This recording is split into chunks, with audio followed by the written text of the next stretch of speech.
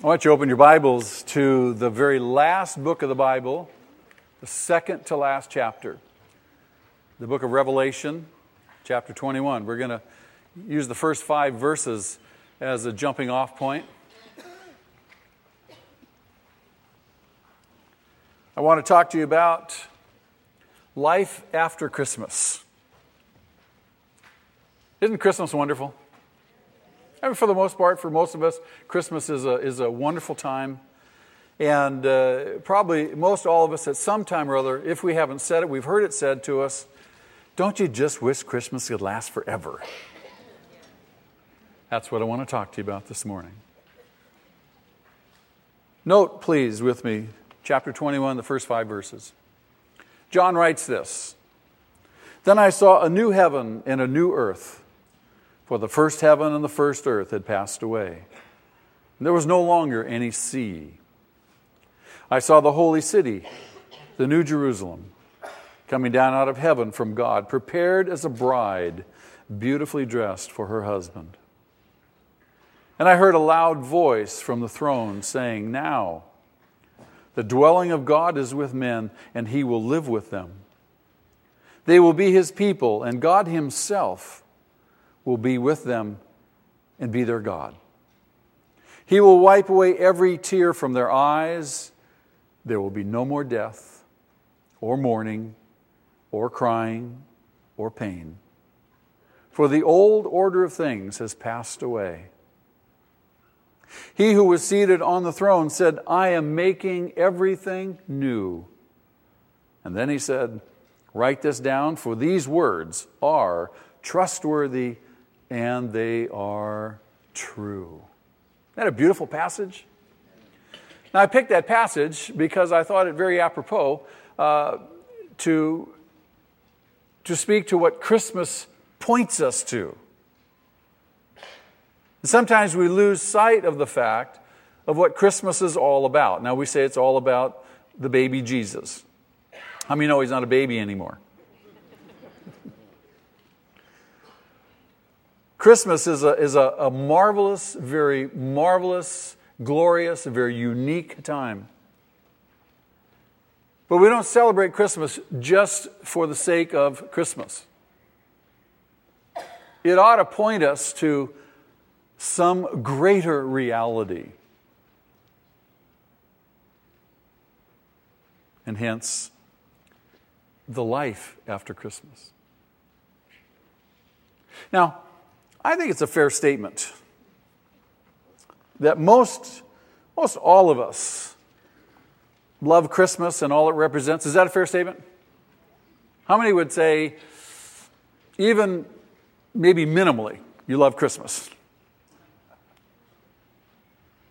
Well, come on, hold your hands up high. If you love Christmas, you love what it represents, you love the season with all the hassles and the parking and the shopping and, all that, you still love Christmas. See, I believe that. I believe we all love Christmas. We love all that it represents. I certainly have since I was a little boy. My family was very, very poor growing up, and we didn't have very much, and I didn't know it. But we just loved Christmas. And the week following Christmas, no doubt we all feel a bit let down.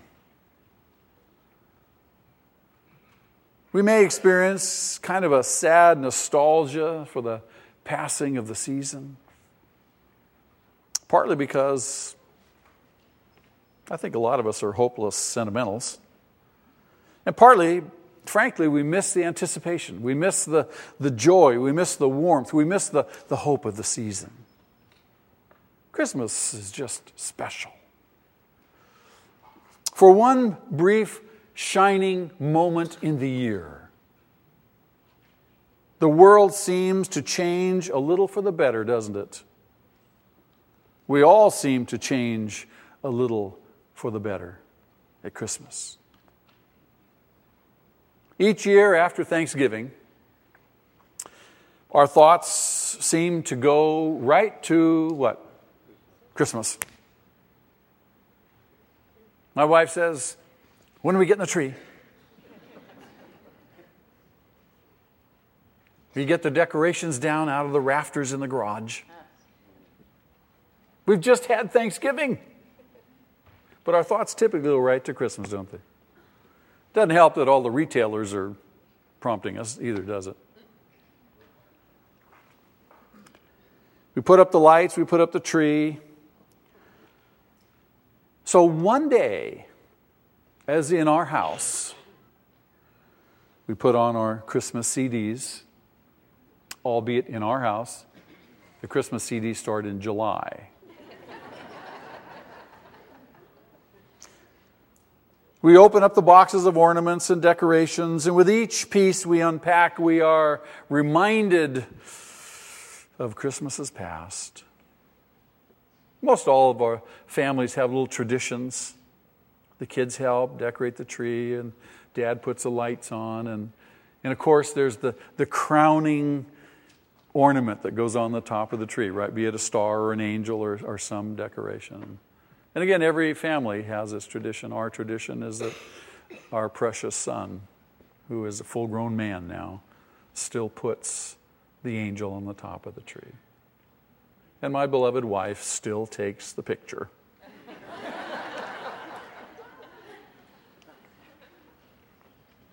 And so we all have these accumulated memories, and these accumulated traditions. Christmas. But when it's time to put everything away, back into the boxes, back into the bins, back in the rafters, back into the garage, we are not nearly so eager. In the beginning, oh, it's so much fun. But when it's over, you see, preparing for the season is exciting, isn't it? But parting from it is like saying goodbye to loved family members and friends when they leave after the holidays. We want to hold on to them. No, you don't have to go yet, do you? We've just had this wonderful experience, and we don't want it to end. The days and weeks following Christmas, if we allow it, those days and weeks following Christmas can slowly steal the wonder of these special days, can't they? As we look around at a house that now looks strangely bare, we can't help thinking again, wouldn't it be great if Christmas could last forever? Our tree is down, the decorations are out. I hauled the tree out yesterday. Needles are all on the carpet. The living room looks bare again, looks so ho-hum.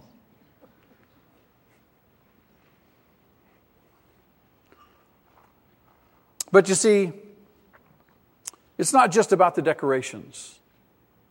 It's not just about the warm family gatherings. You see, at Christmas, and this is important, at Christmas, we get a taste of the eternal. We get a taste of the eternal. You see, Christmas whets our appetite for more. That's why we say, don't you wish it could last longer? It whets our appetite for more. At Christmas, note this, strained relationships often seem better as we are more willing to put aside our differences. Isn't that true? Giving takes precedence over getting. Our homes experience a peace and a joy, a generosity, a love, dare I say, a holiness that we don't experience at other times. And down deep inside, our souls long for more. Is that not true? Are you relating at all to anything I'm saying here? Some of you are? Good, thank you.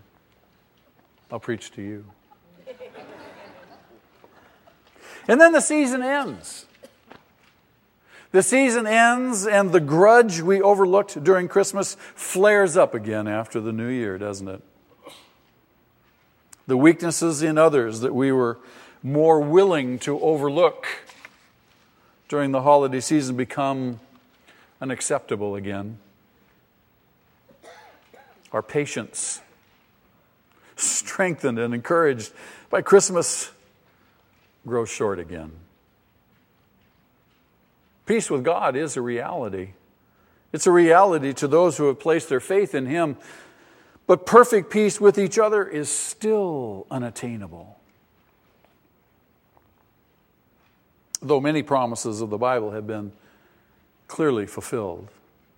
The Messiah has come. Our salvation has been secured. Though those things are true, and many more,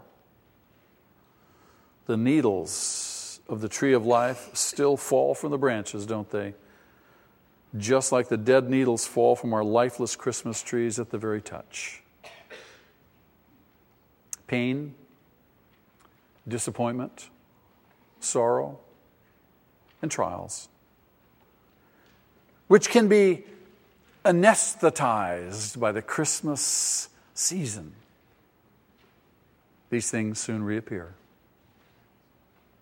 Life on planet Earth is still the same. When I think about my own post-Christmas letdown, I can't help but wonder what life was like for Mary and Joseph and the other characters in the Christmas story 3 months later, 6 months later, a year later. The shepherds. The shepherds were back in the fields with the sheep. Had they been changed? Oh, clearly they had been.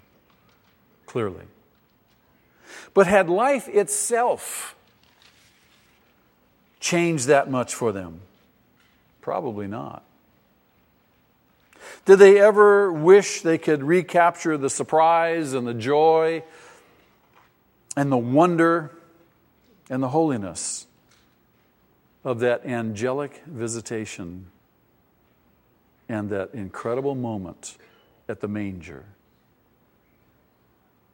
Did they wish that those blessed moments could have lasted longer? I wonder if those shepherds watched the sky expectantly for the rest of their lives.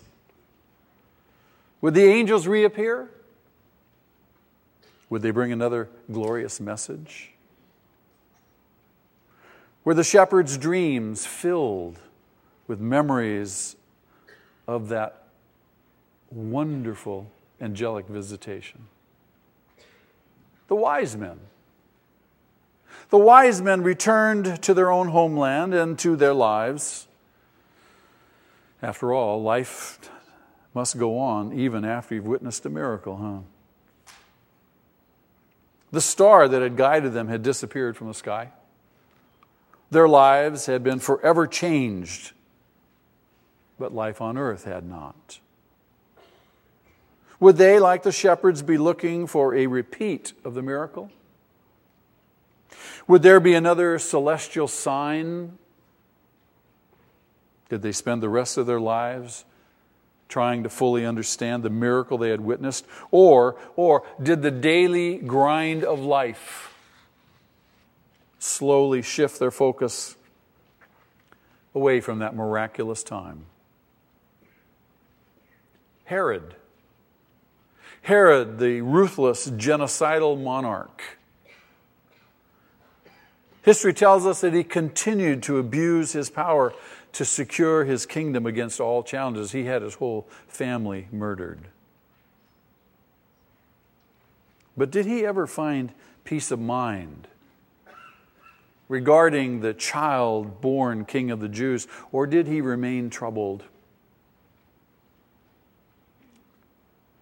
Did he worry that somehow this renegade child king had escaped his deadly purge and might return one day and threaten his rule? Did the scriptures that the chief priests and the teachers of the law had shared with him haunt his dreams? For a time, Mary and Joseph had to live in Egypt as refugees, didn't they? Hiding their son, the baby Jesus, from the murderous plot of Herod. Eventually, though, they returned to their home in Nazareth. Joseph to his carpentry business. Mary to mothering and homemaking. They would never be the same. They would never be the same as the result of their experiences, but life, with its hardship, with its pain, its daily routine, and yes, its joy and successes. Life would go on, wouldn't it? Yet despite this return to the ordinary sameness of life, in reality, nothing would ever be the same again. Everything changed when Jesus entered our world. Everything changed. The power of sin would soon be broken, and Satan's plans would one day finally be crushed. God's grace had been born into our world, a power so great nothing could prevail against it. Nothing. The spiritual axis of the world had shifted violently. And the effect could not have been more profound if the earth's physical axis had shifted. Today, the sinful momentum of our world continues, making everything seem as it was before Jesus came. Accent on the word seem. But now a new kingdom has been established. And by faith. How? By faith. By faith, we live in the long shadow of the promise of that kingdom. And at Christmas, the shadow seems to lift for a moment, and we seem so much closer to that day. With its celebrations, with its joy, with its excitement, with the warmth, and again, the holiness of the Christmas season. Christmas reminds us. It reminds us that although many wonderful promises have been fulfilled in our midst, we are still waiting. We're waiting for the last eternal Christmas morning, the one that will last forever. If you were here Christmas Eve, you recall the story I read to you. An old author, J.B. Phillips, wrote it. And I want to quote from him again. He wrote this. He says, "Nothing can alter the fact that we live on a visited planet." And he urges us as we daily walk, as we daily tread on the surface of this planet, to reflect with confidence that our God has been here, that our God was here on this planet. This is the visited planet. Have you ever taken that into account during your celebration of Christmas? Your God walked this earth. Your God touched the leaves on trees just like we do. Your God quenched his thirst with a sip of cool water just like you and I. Your God watched the sun rise and the sun set. Can you imagine being with Jesus watching a sunset?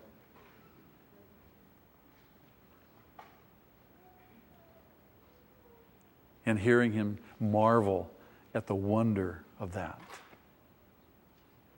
Your God also followed the moon across the night sky. Again, how many of us have gazed up at the moon and just in awe?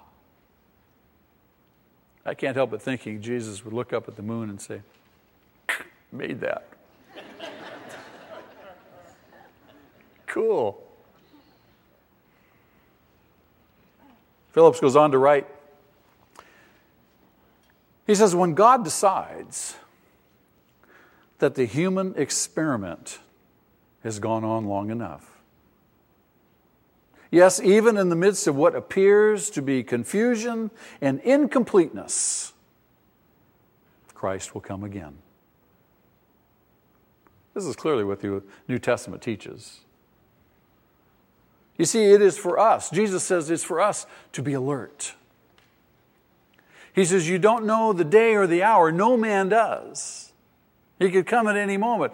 And we say, well, we probably have lots of time. We don't know that. It's for us to be alert. It's for us to be awake.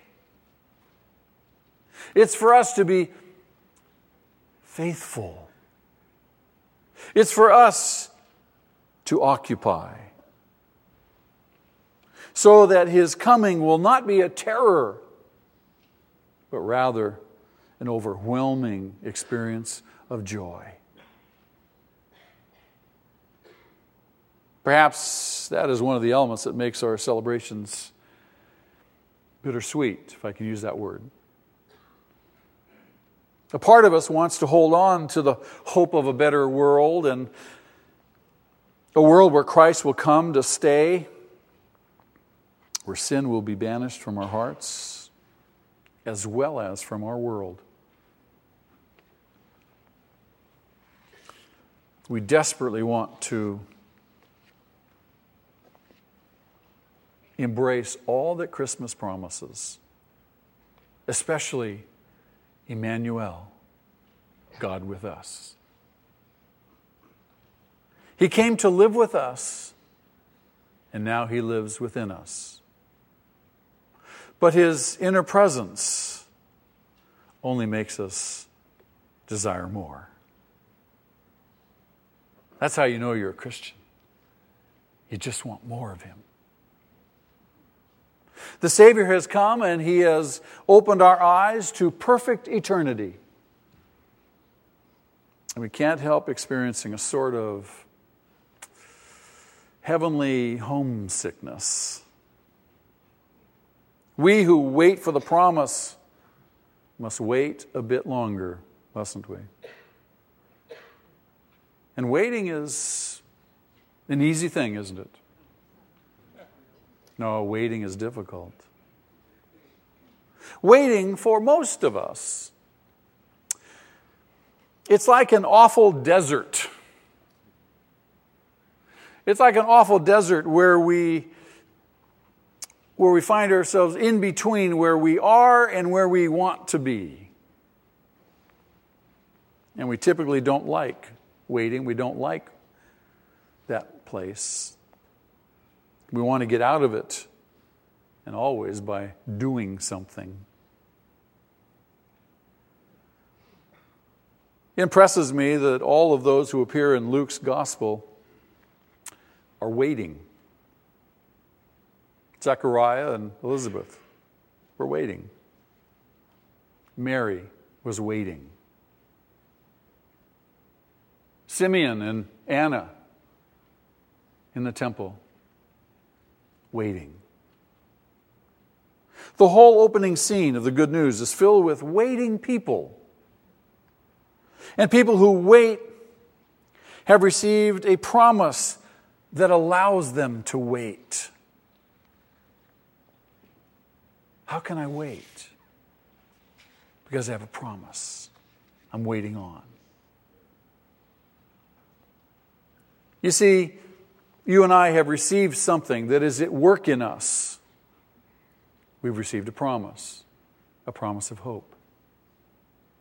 And that's like a seed that has been sown in our hearts, and it started to grow. This is very important. We can only really wait if what we are waiting for has already begun in us. So waiting is never a movement from nothing to something. It is always a movement from something to something more or something better. Christmas provides, if you will, a looking glass for all believers. God came to live among us, and now we wait for the day when we will live with Him forever. Life as we know it is not life as it will always be. As surely as God has kept His promise to enter our world and bring us back to Him, so He will take us to be with Him one day. That's why we say, Maranatha, come, Lord Jesus. Amen?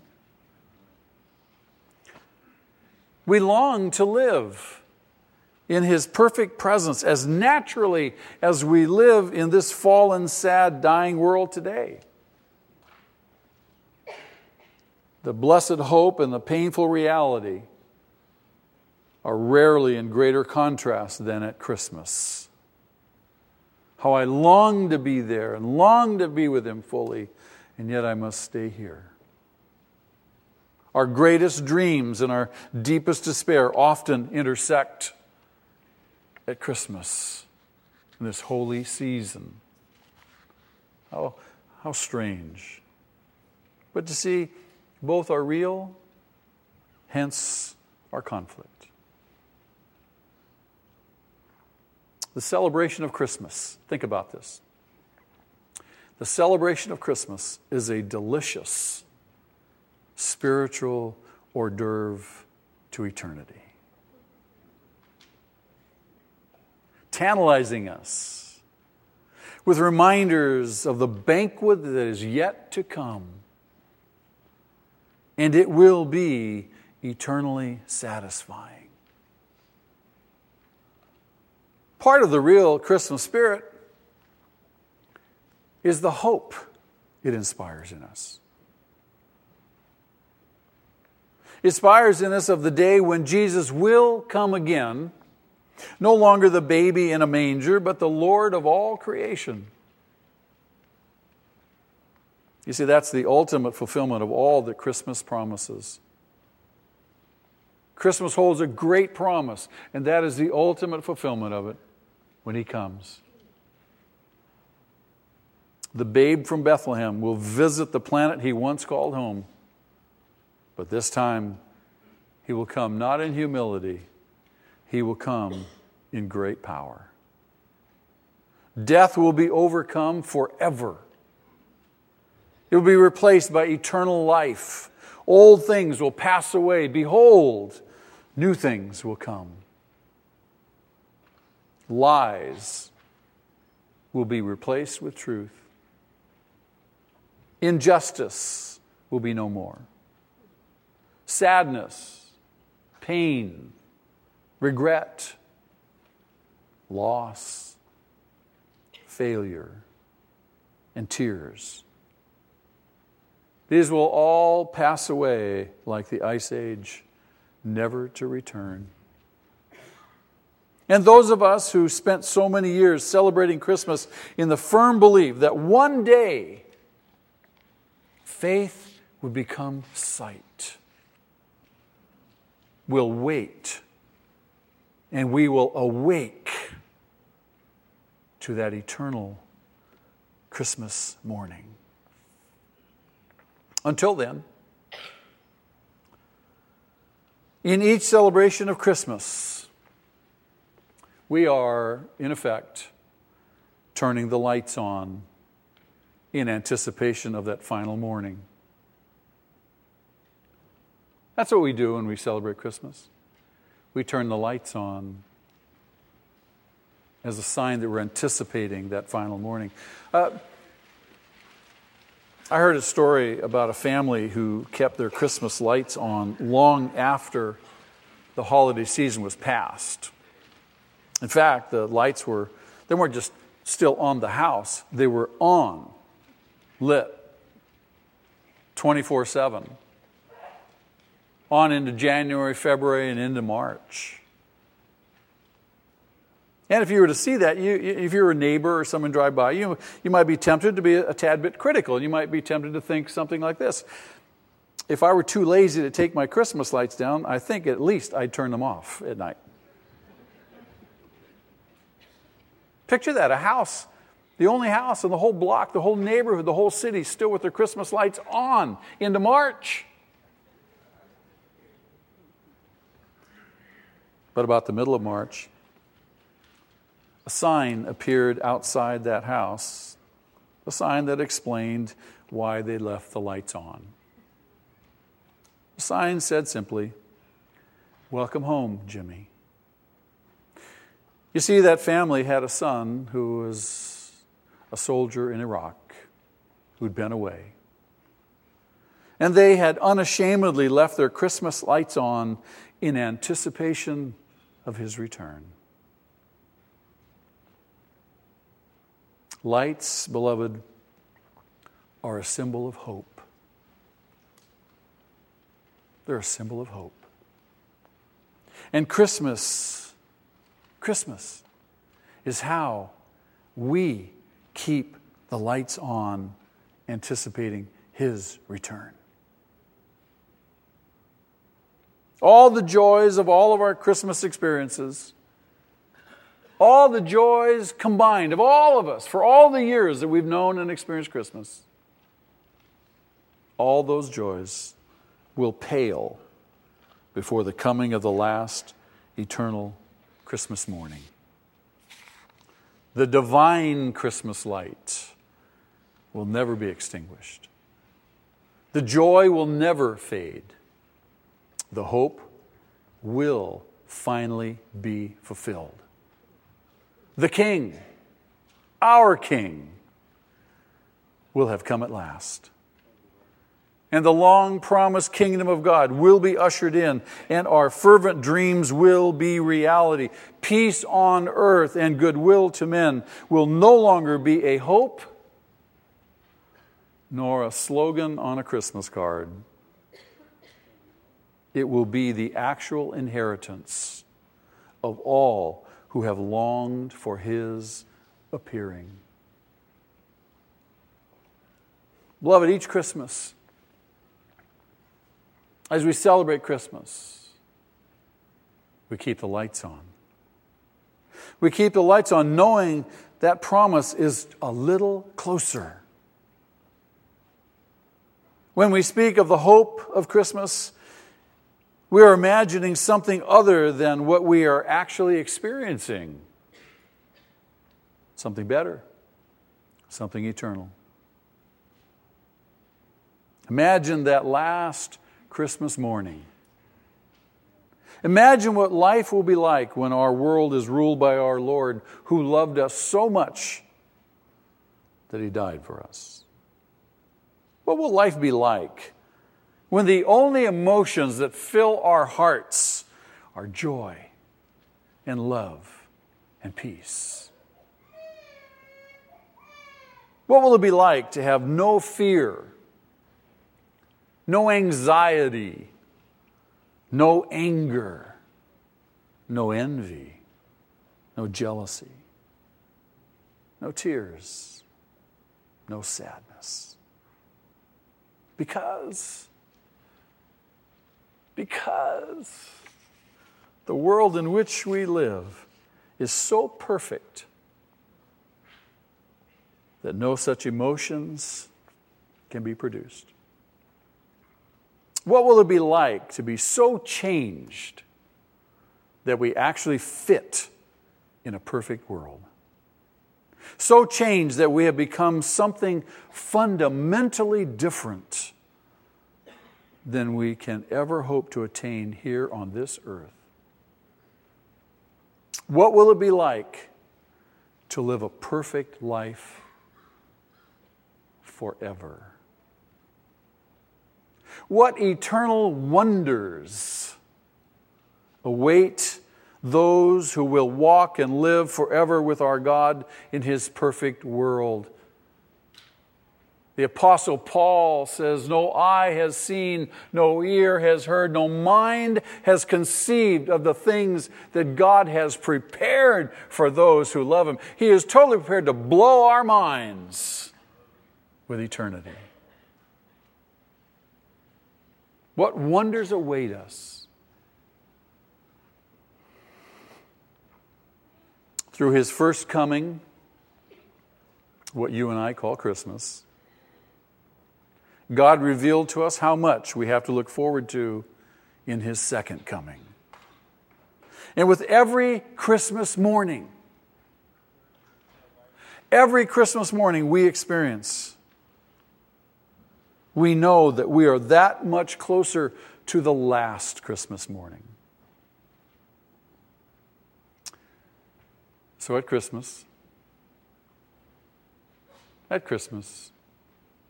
and for all the days that follow, let it be our goal to keep the lights on in our hearts in anticipation of His return. When He does, beloved, the last Christian and Christmas morning will dawn and never end. Let's keep the lights on, shall we? Once again, John says, and I saw a new heaven and a new earth, for the first heaven and the first earth had passed away. There was no longer any sea. I saw the holy city, the new Jerusalem, coming down out of heaven from God, prepared as a bride, beautifully dressed for her husband. And I heard a loud voice from the throne saying, now the dwelling of God is with men, and He will live with them. They will be His people, and God Himself will be with them and be their God. And He will wipe away every tear from their eyes. There will be no more death or mourning or crying or pain, for the old order of things has passed away. He who was seated on the throne said, I am making everything new. And then He said, write this down, for these words are trustworthy and true. Amen. Christmas points us to His coming. The joy that you experience, the excitement, the anticipation that you experience with your Christmas will be magnified so gloriously on that last Christmas morning. And beloved, Christmas will last forever. Isn't that exciting? Father, thank You for Your grace. Thank You for Your love for Your creation. Lord, we look forward to that day. Your word tells us that we should keep our minds and our hearts focused on things above, not on things below. Your word says that we should seek You first and Your kingdom and Your righteousness, and all the things that we worry about, You'll take care of them. Your word says, be anxious for nothing, but trust in You with all of our heart. God, thank You. Thank You for this wonderful season that whets our appetite. Thank You for Christmas that whets our appetite for eternity and for knowing You more. Father, we love You this morning. Jesus, thank You for coming. Thank You that You're faithful. You are coming again. Holy Spirit, cause these things to be permanently emblazoned in our minds and hearts. We pray and ask in Jesus' name. Amen, church? Amen. Amen. If it's appropriate, turn to your neighbor and give your neighbor a holy hug and very possibly even a holy kiss. Pronounce a blessing on your neighbor. Pronounce a blessing on your neighbor. And encourage them to keep the lights on. Keep the lights on. Let's stand together. Hector has written a special song for us. I hope you appreciate it.